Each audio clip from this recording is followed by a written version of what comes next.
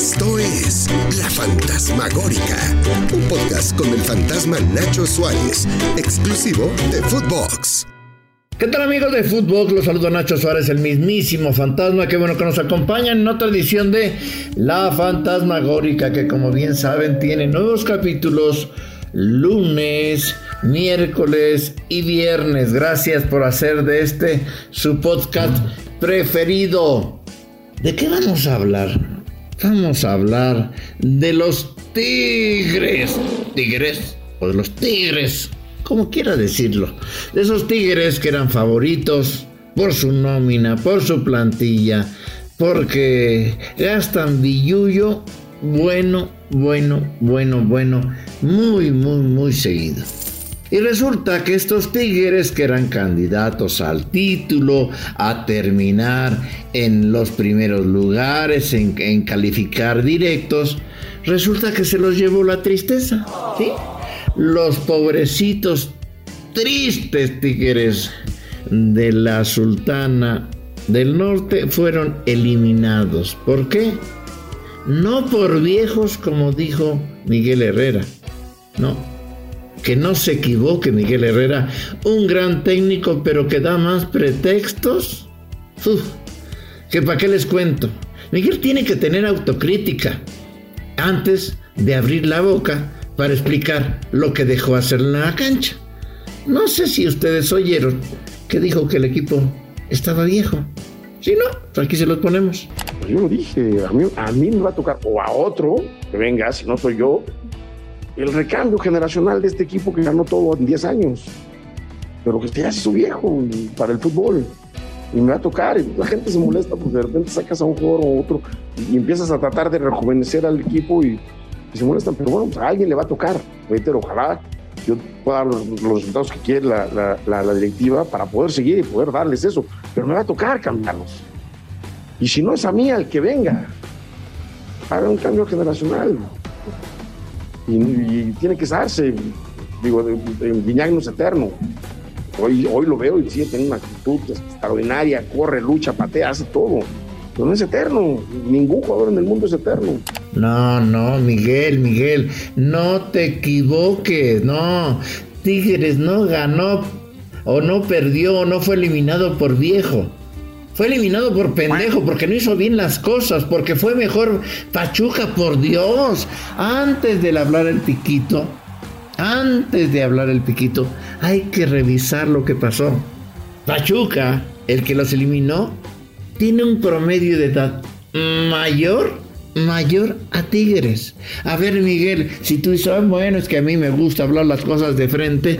A ver, si no te gusta Carioca y si no te gusta Guido, que son de los jugadores mayores de 30 que están en Tigres y que no te gusta porque son muy trotones, pues dilo así, pero no pongas a todos en el costal, porque ya hiciste encabronar a la mayoría. ¿A quién le dijiste? Viejo? ¿A Nahuel? No, por Dios, Miguel, no perdieron por viejos, perdieron por pendejos, porque tú no los hiciste jugar de acuerdo a lo que tenían que jugar, por Dios.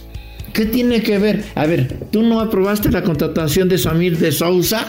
Este es nuevo y tú lo aprobaste y no jugó a ni madre. A ver, datos y no opiniones. Vamos a hacer, ¿saben? El promedio de edad. Les voy a poner aquí para que se calle el piquito, Miguel Herrera. El promedio de edad de los fichajes de los últimos 5 años de la Liga Mexicana. América es el que ha fichado a jugadores más jóvenes. Con 25 años, 2 meses. Igual que Tigres, le sigue Necaxa con 25 años, 3 meses. Luego el San Luis, luego el Santos, luego el Monterrey. En fin, el que ficha más viejitos es el Toluca, que ficha jugadores de 27 años, 2 meses. El Juárez con 27 años, 2 meses. No te equivoques, Miguel. No.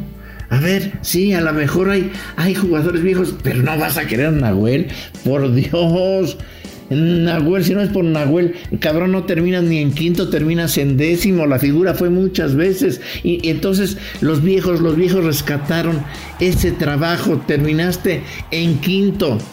No por viejo, te eliminó la posición en la tabla por pendejos, porque no hicieron las cosas bien, la tarea bien. Este equipo era para terminar en mejor lugar que el Santos y que Pachuca, porque ganan más, porque cobran más.